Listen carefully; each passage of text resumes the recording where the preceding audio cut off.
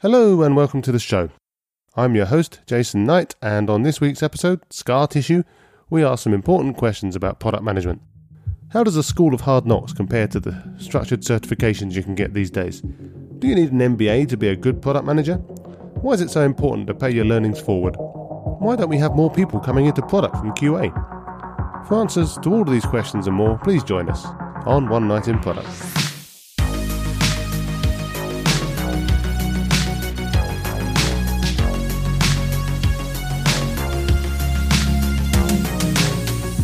My guest tonight is Maanas Bukkuri, a product leader, educator, lover of building simple solutions to real problems, a closet guitarist, amateur tennis player, and much, much more.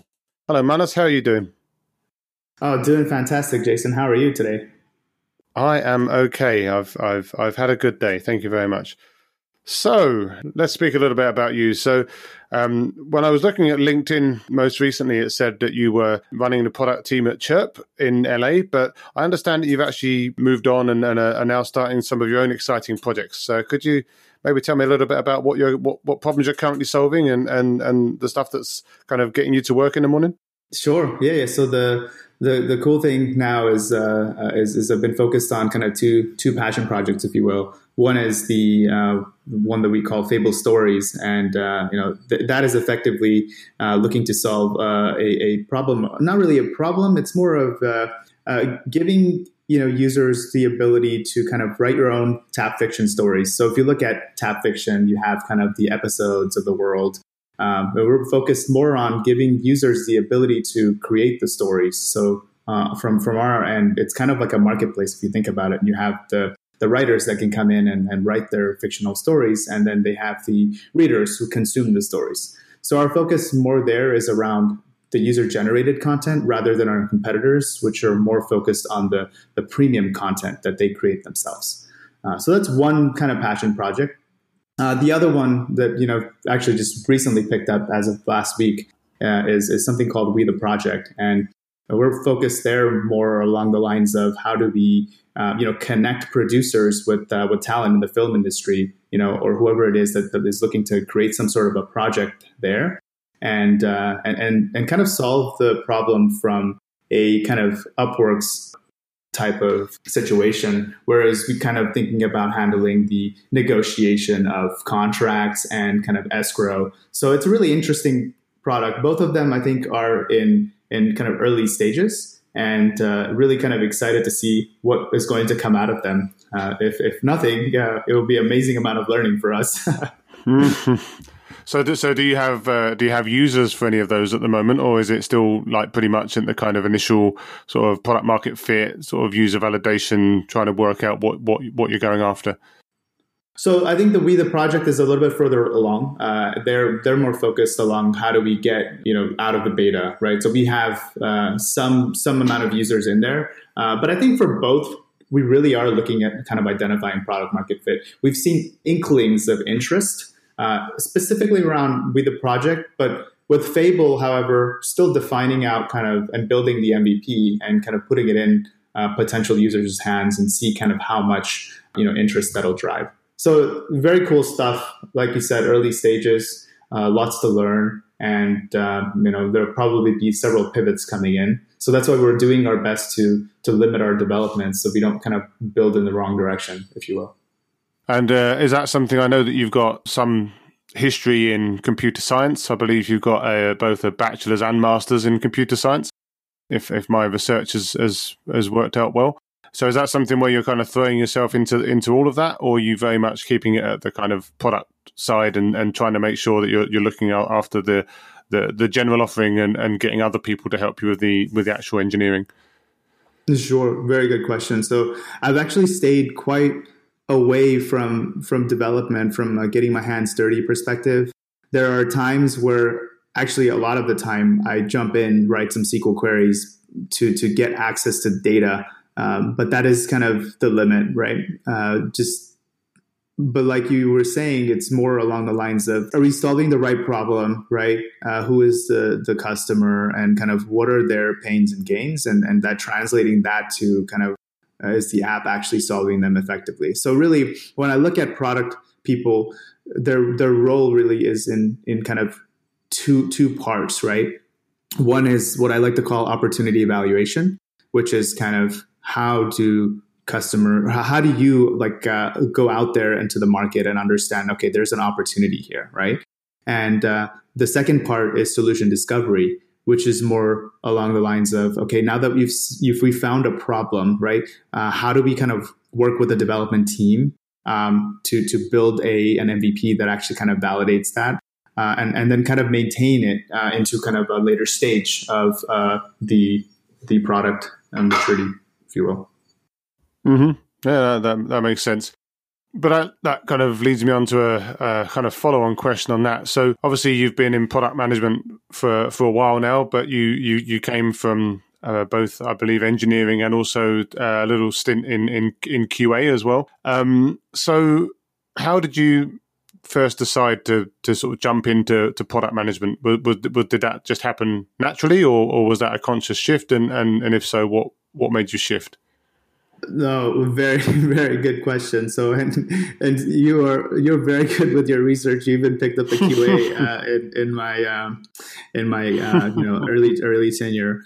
But really, kind of going back to what you found is I've worn a lot of different hats, right?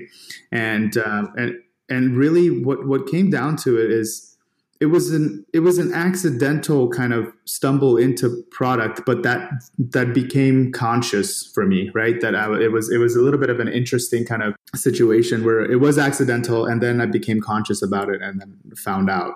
So let me kind of walk you through what had happened. So I wore a lot of different hats. So I was in, development. I was in kind of quality assurance, and then there's a key kind of role that I played in a company called Sys Republic, which I'm very, very grateful for. They allowed me to kind of wear all sorts of different hats, whether it's, like even in data infrastructure, like tenant management, doing ETLs, like all sorts of like messy things, even came down to software development, extending the product. There were so many things that I was doing there, that there was a point in time where we were working on kind of an extension of a product. So we had a SaaS product that we would kind of deploy for several retailers. And so one of the retailers actually had a problem with refunds. So it actually kind of came down to me to build a solution that was effectively end to end. Like you started off with understanding what the problem was, and then kind of designing the wireframes and kind of identifying, okay, this is what it could look like. And then getting sign off, kind of building consensus, then actually going and building it, because I only had one developer that was helping me part-time. So I had to build most of it myself, QA it, test it, and deploy it as well. And that was really kind of an interesting experience for me. And when I kind of walked away from that, when I took a step back, I realized, wow, this is a great experience, especially the part where you can convince a customer to pay for something that hasn't been built yet, right? And though it was slightly waterfall in that regard, I kind of found that I enjoyed a lot of the upfront tasks, the user research, the wireframes, and kind of like the iteration on all of those wireframes to identify kind of what is the thing that we should be building, and then once I kind of did a little postmortem on it, I realized, I really wish as a developer I had somebody strong on the kind of business side of things that would help me kind of work through these. And then I kind of was like, what is this? This must be a role, right? And so I actually went out and took a course. One of my colleagues at the time suggested that this is what product management is. So when I went and I identified, a course, I went to General Assembly. I took a course there. And I found that, exactly the things that I was doing, it was, product management, the user research, the kind of wireframes, the kind of ideation, and kind of the build. There were aspects that I've learned that basically kind of formally rounded out the things that I was missing, like the user stories. So that would have been super helpful when I was building that product. The acceptance criteria, right? And so the beauty of it came down to was that I found that out. And then at the same time, around that time frame, there's a 2013, 2014 time frame, it was product management still wasn't so realized, right, as it is now. And I feel like there was a fair gap in the market, and I kind of wanted to take that on and say, look, I want to learn this. And I also kind of want to give back to the community from what I've learned. And so it just became a natural kind of transition for me at the time, though I was not anticipating moving into a role like this in any way, shape, or form. Yeah, I've seen people like CVs and resumes in the past from people coming up kind of from a QA perspective, for example. And I always thought that whilst obviously it's a different role, that QA actually gives you a really interesting insight into kind of how products work and how users might try and see them. And it kind of surprises me, and maybe it's just that I haven't seen them, but that you don't have kind of more people coming in from that angle, because you'd assume that a certain type of QA person would be sitting there saying, well, hey, yeah, this stuff keeps sucking, so let's go and make it not suck. So I'm hoping that we get more from that angle as well, because I think there's this cliche of kind of like the engineer coming through. I mean, that's certainly my background. But then the engineer who wants to kind of care a bit more about the business. And again, that's kind of my background. But I do think that it's really fascinating to see the different avenues that people come in. Just to add to what you were saying, really, that I look at almost development, QA, and UX as three independent parts that kind of have to come together to build an amazing product, right? As the engineering, it can be there, but if you look at it, the best way I always look at it is if you take any story, right? If you take the story and break it down into components, and I'm almost thinking of like the story in the Jira task, right? If I get too technical, let me know. But it's more along the lines of you always have a story that has some sort of like a mock flow or a design attached to it. So that is, the design's,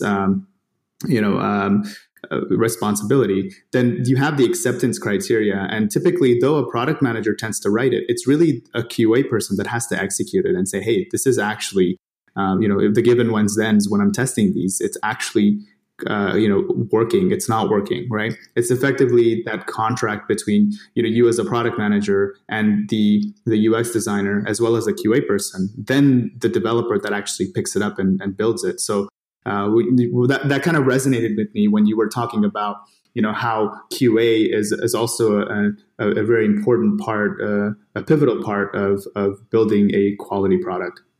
Yeah, and I think it's important to have all different functions that within a team actually working together on this stuff. I mean, I still remember the story or the parable or whatever you want to call it about like a load of people can sit in a room. They can chat some stuff through. They can agree what they want, and then they come out the back of it, and the product owner writes the best ticket that they all look at and go, "That's fantastic." And then you give it to someone else, and they immediately don't understand at least three things that are in there because everyone sits there. Everyone that was in the room or in the Zoom call these days, they all kind of fill in the gaps. It's like the sand between the rocks, and the person who gets it from them doesn't have the sand. Yeah. So they're sitting there not knowing the thing that everyone else that was in the room knows. So I think getting everyone into the same room and everyone talking about it and talking about it as often as possible from kind of business through to QA, I think is absolutely crucial. Yep, totally agree with you. So you touched a little bit on kind of giving back, and I know that you've been doing some teaching in the past and going forward. So I know you've done some teaching for product school, for example, as well as the General Assembly people. So I wondered if you could talk a little bit about how you got into teaching and how that's been and some of the experiences that you've had there. So, once I kind of, wrapped up at General Assembly and kind of the next move was actually, I was fortunate enough that one of the instructors there, offered me a position to move into product management. People don't necessarily get lucky in that regard, but I was, very grateful that happened to me. And so, and being that my instructor actually was, my boss at the time, I kind of looked up to him, and it made me kind of wonder, hey, what can I do to give back to the community? And General Assembly actually kind of invited me back once they've seen that, I've been in product management for about a year or so, that I've been holding my own. They tend to want to use existing kind of alumni that have been successful to help teach. So I came back to it, to teaching, and was a bit nerve-wracking at the beginning, to be honest. Leading another 12 to 15 product managers, I was kind of like, what am I doing? I have no idea. But that's more of, our own, like, it's the nerves, right? And so once you kind of get past that, you really realize how fulfilling that is, to be able to help, the others that have been in your position in the past. When I get questions like, how do I move into product management? I don't know anything about product. How do I do this? Right. And, there are several different ways to get into product management. As the old saying goes, where there's a will, there's a way. Right. And so it was really kind of, it was very fulfilling to help others to kind of break into the kind of path that I've forged for myself. And what was really kind of interesting was a lot of them really had, the thought process around, okay, well, how do I get in? And, I've kind of told them this is that if, I've faced a lot of challenges myself over the past 3 or 4 years. If I can reduce that path for you even by half, that is success for me. And so that was really kind of, I think, my main motto when I kind of teach is, can I remove some of the things? Can I instill whatever I had learned? Can I pass on my scar tissue to you, really? And even though that sounds a bit strange. yeah, don't do that. But I know what you mean. Yes. Without getting too physical, let's try staying metaphysical. And so it kind of continued on with product school as well. With General Assembly, they stayed a bit general. And when product school also reached out, I was like thrilled to kind of continue down the path. And it was very interesting because a lot of the students that I had, they had kind of actually they're currently working in either Amazon, some of the bigger companies, and that is also extremely fulfilling when you find that whatever knowledge you had passed had even made a small impact in how they approached product management. And I think that's really it. Is the beauty of it is when we give back what we have learned is really when the most kind of amount of impact, at least personal impact, for me, right, is the amount of fulfillment that I get is probably at its peak. So I always, give back. And that's why when I saw your podcast, I thought that this could be an amazing opportunity to, again, give back, whatever it is that I can. And I also really appreciate kind of what you're doing here is, though it may seem like a passion project, I have a feeling that it's going to impact a lot of people's lives. So, well, let's hope so. I think, you're right. This is so far, at least, as of the time of recording this is definitely something that's, I don't need to become a podcast star, but one of the things that I was really curious about was just seeing if I could do anything to help. I mean, for example, I, from time to time, go on like the product school Slack channel just to see what's going on. And as you say, there's so many people in there asking about like, how do I get into product? How do I do this sort of thing? How do I answer this sort of question? I've tried to do my best on there to like help with, say, looking at CVs and giving feedback or giving them some basic pointers and stuff like that. And I think that the point of doing something like this is to talk to obviously people like yourself and all the other types of people that there are out there that have got all these different experiences and try and talk to them in a very sort of straightforward way. Talking to all kind of different angles of the product journey, for me, feels like something that you can then use and give to other people so that they can just understand the little bits. And I remember once I said to someone, I don't want to, for example, write Medium articles because whilst I know a bunch about product management, of course, that's the job that I do. But at the same time, so many other people just already write about stuff that I would probably write about, things about like, how to optimize teams, how to prioritize stuff, how to build cool things and how to work out what people want. These are all really important things, but everyone else is already writing about them. And someone said to me, well, look, it doesn't matter.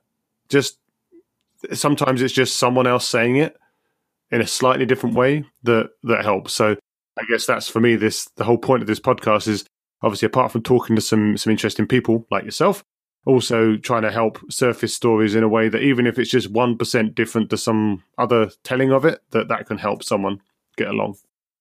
It's interesting that you mentioned Medium, right? And that I think we have different stances on it that totally makes sense in terms of contribution. But from what you said, But for me, I tend to write on Medium for my self-clarity.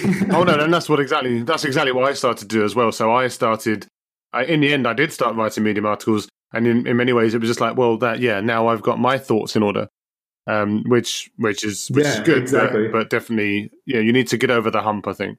For sure, yeah. So you're teaching people, I guess, relatively junior, kind of novice product managers how to do product management, I guess is what you're saying. You're kind of trying to onboard the next generation. Would that be fair to say? That would be fair to say, at least from my past experiences, that has been kind of the general audience. Sure. And one thing that I have noticed is obviously with people like Product School and other organizations is that there's kind of a big growth in this kind of, sort of product certification, and as well alongside the kind of Scrum certification and the Agile Product Owner certification, all these different certifications you can get these days. Now, personally, I've come up through the School of Hard Knocks, and that's definitely the way that you tend to hear of people coming into product management, certainly of my era. So, they've probably started out as a developer, or they started out as a QA person, or they started out as a marketing person who wanted to get more into development, and they kind of work it out, and they get there by, I guess, making some mistakes and making some good moves, and eventually they get to a position where they're quite good at this stuff. From your perspective, is it something that you feel is easily trainable, like that kind of life experience that really contributes to the role, or is that something that they're still going to need to do anyway? Yeah, I'll be honest with you. As much as I respect education and what kind of an impact it has had on my life, I'm not saying don't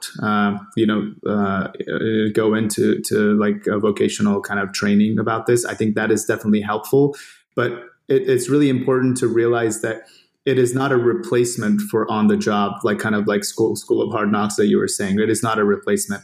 If anything, the way I like to look at them is that they're very good complements of each other, right?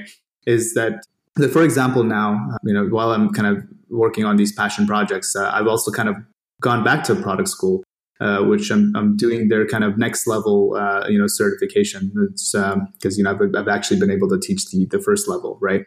And what they are also saying is that you can learn a lot of kind of skills, or how, I guess what you can say is, you can learn a lot of skills in the kind of, in these courses, right? Over the course of 8 weeks, whatever it is. But in order for those skills to be realized, you have to use them. You have to utilize them. Whether it's giving yourself, certain tasks where you would, like, they could emulate the on the job training, right? That could still, be a part of it.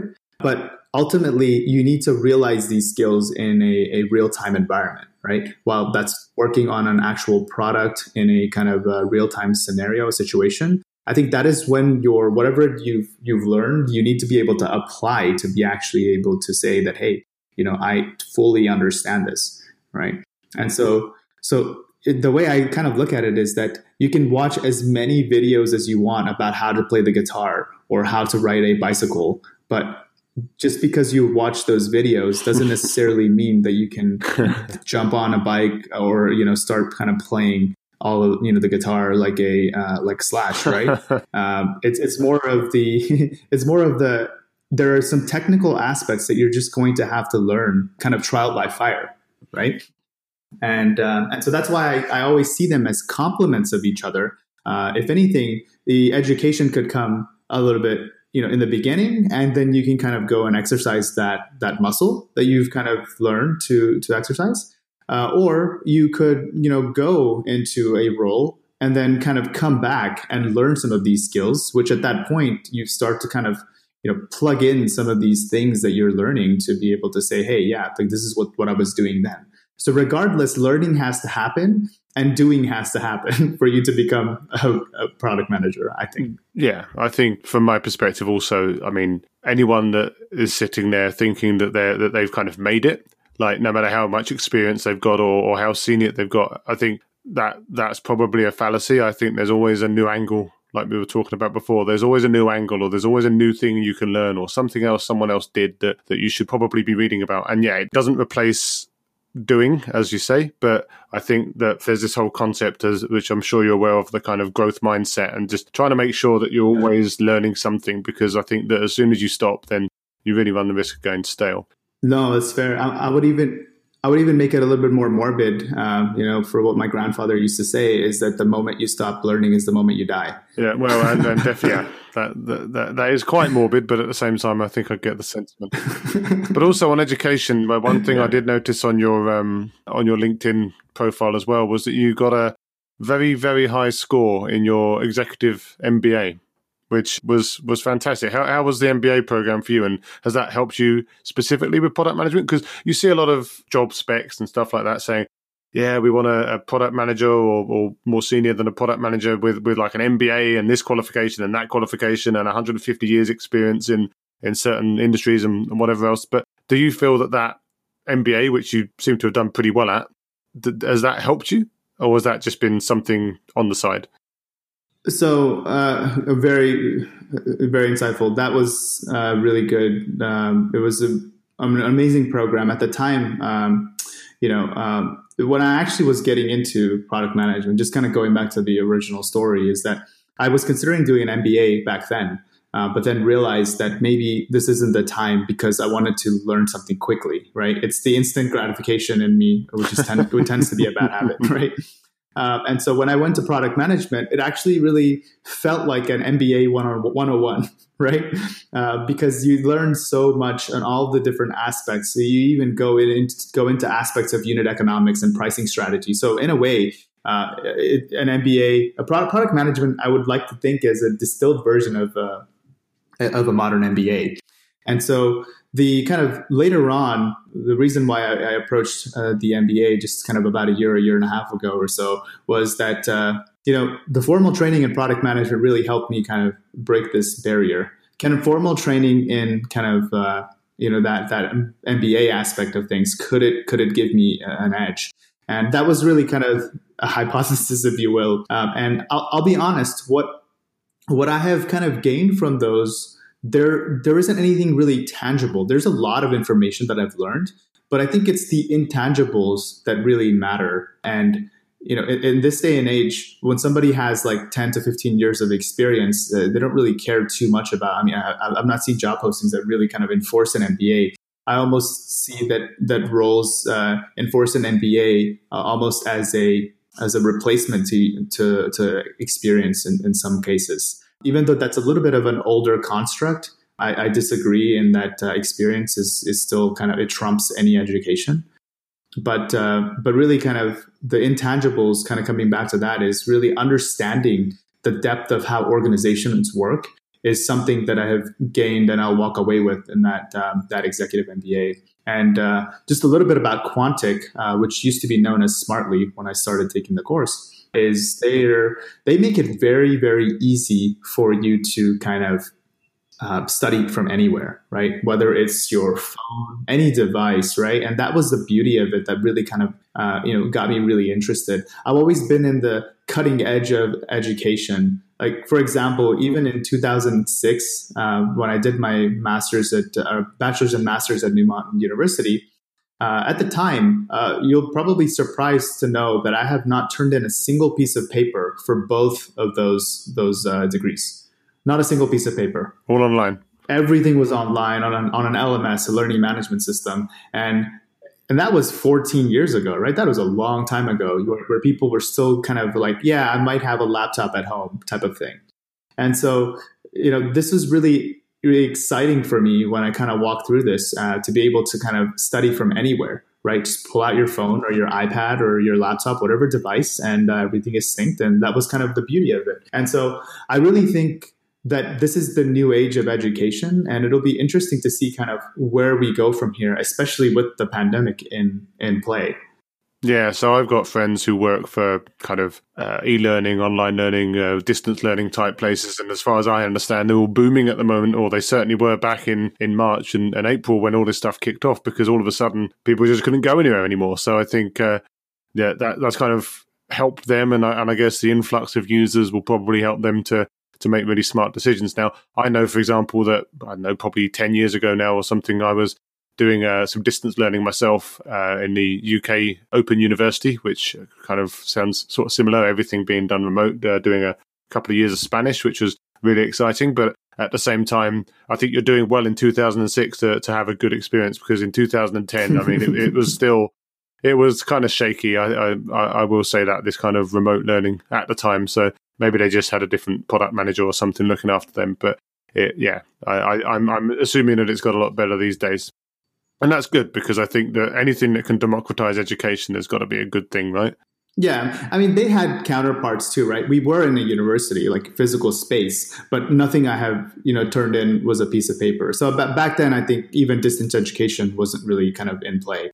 So I just want to be clear, is that I was at a university, we did have classrooms, but I've never turned in a piece of paper. Oh yeah, no, this was all completely remote, which was slightly, you had like one tutorial every quarter or something like that. It was definitely an experience, especially when you're learning a language as well, because obviously when you're learning a language, a lot of it's about talking and interacting, and that's not necessarily something you get to do too much. Well, these days maybe, because nowadays we're all on Zoom, right? So we can all do it, but back then we weren't.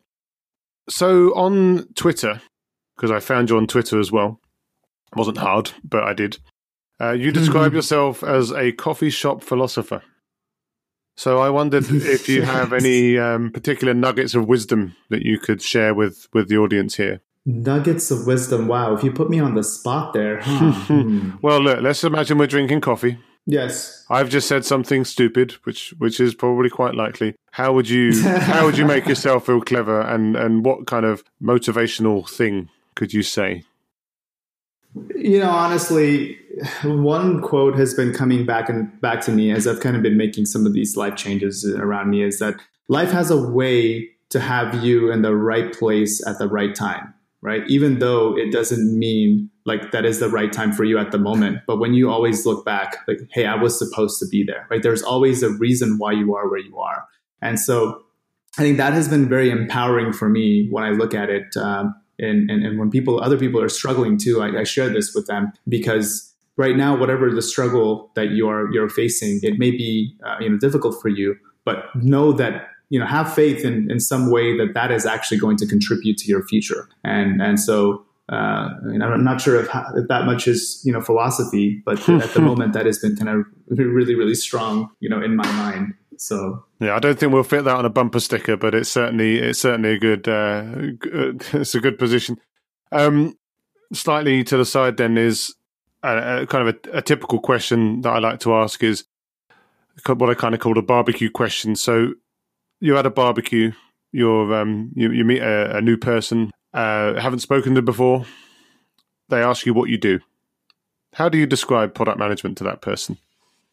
Oh, what a great question. And because this terrifies me, by the way. No, it terrifies me too. But, I've had to do this before, right? And I've done it several times. And I've actually, strangely enough, created elevator pitches around myself to test and see which ones work. It's crazy. Now, that is product management 101. That is brilliant. That's A/B testing on gone on overdrive on the field. Exactly. Right? So what is your best pitch? So my best pitch is that it's very general, but it tends to resonate with people. Is that I'll ask them kind of like, what is a problem that you have, right? And then they're pretty generic. It'll be too general for them, and they'll say, I find that on my phone I can't do something specific. Well, when you say that, right, who do you think will solve the problem? Right. And so the answer, they'll tend to be like, I guess the company will solve it. So that's when I kind of interject myself and I say, well, typically that company has a product manager, and the product manager will be the person that'll lead the initiative to solve that problem. So that would be kind of a way to, it's a little bit salesy because, you're relating to kind of what their problem is, right? In the past, I've kind of also described myself as I like to solve, complex problems using technology, right? And what I do is I talk to engineers, I talk to designers, and this of course only works when people understand the technology space a little bit, right? When it's somebody that's like a 5-year-old that has that tends to have that. The first option that I was sharing is the one that tends to be more resonant to them, is that what problem do you have? Who actually solves that problem, right? It's the question that tends to explain it a lot better than the technical aspect. Now, I've tried explaining it to my 5-year-old, and it's not gone well, and he just looked at me funny. So I think maybe I might need to exchange some notes afterwards. But yeah, it's definitely a terrifying question, and the sort of thing where you almost want to just like jump into a bush or something as soon as they say it. Final one for you then. I know how keen you are to kind of inspire and bring on people into the wonderful world of product management. What would be your first piece of key advice that you would give to an aspiring product manager today? Honestly, the one thing that really kind of comes to mind when speaking to new product people or people in a respective industry that want to break in to a specific role in product is unlearn everything. Right? Unlearn everything that you feel like about product or about project management, because people tend to have kind of interesting kind of thoughts there. Unlearn and kind of clear your mind, and when you come into product, start fresh. Even now, when I'm taking the product leadership course at Product School, I've basically unlearned everything. I know what a business model canvas is, but I pretend like I don't know anything. Because that is the only way you can truly accept whatever knowledge that is being imparted on you. And so at its very core, that is kind of what I always focus on when I'm taking any course, is even if it's like, hey, let's go back and learn SQL 101. Unlearn everything, or else it will be completely useless to you. If you come in with certain predeterminations about how it's going to be, or I know this stuff, then why bother doing it, right? Absolutely. I guess also it kind of touches on that whole thing that we were talking about earlier with regards to kind of the sand and the filling in the gaps. Like, it's easy to sit there and think that you know something, but there's always that one little bit that you missed. So if you're going to learn it again, let's learn it properly, I guess would be the point there. So don't just think that you know everything. And actually, that's great advice for any product person, right? Because any product person should never be the person that knows everything. So they're absolutely supposed to ask good questions. They're not supposed to just assume and know. Although, they can know some things, but they're not supposed to. It's not supposed to be just them. No, of course not. So, where can people find you if they're looking to continue the conversation or be inspired by some of your educational efforts? Sure. So, LinkedIn would be great. I'm also kind of restarting my Medium. I've been inspired to write more. So I think it'll be more for my own kind of personal thoughts, but that tends to, I've had feedback that tends to help people. So it's just for both LinkedIn and my Medium, you can find me at Maanas Bukkuri. That's basically my tagline. And really, I'm still kind of thinking about maybe walking towards YouTube, but that's a little bit ways to see what I want to do. But first, I want to kind of write more. That's been my goal for this year, is to write more, to get clear on my mission and vision. And if anything, I'll invite these guys, whoever it is, to come join me, and tell me about the things that you guys have been facing on product, and maybe we can have a nice conversation on either on Medium or on Twitter or on LinkedIn. Sounds like a fair offer, and certainly one that I advise people to take up. From my perspective, I'm definitely not going on YouTube because my face is definitely not made for it. But So thanks very much for your time, and let's keep in touch. Yeah, sounds good. Thank you so much for having me, Jason. And I really wish your podcast the best of luck. And I know it's going to help a lot of people. Thank you very much. And I'm sure you will too. Cheers. As ever, thanks for listening. If you've enjoyed the show today, I'd love it if you left a review, shared it with your friends, subscribed, or followed the show on Facebook, Instagram, or LinkedIn. I've also got a mailing list which will send exactly one message a week with a summary of the latest show and any other quality product content that's piqued my attention over the last week. If that sounds good, sign up at onenightinproduct.com, and that's night with a K. Thank you very much.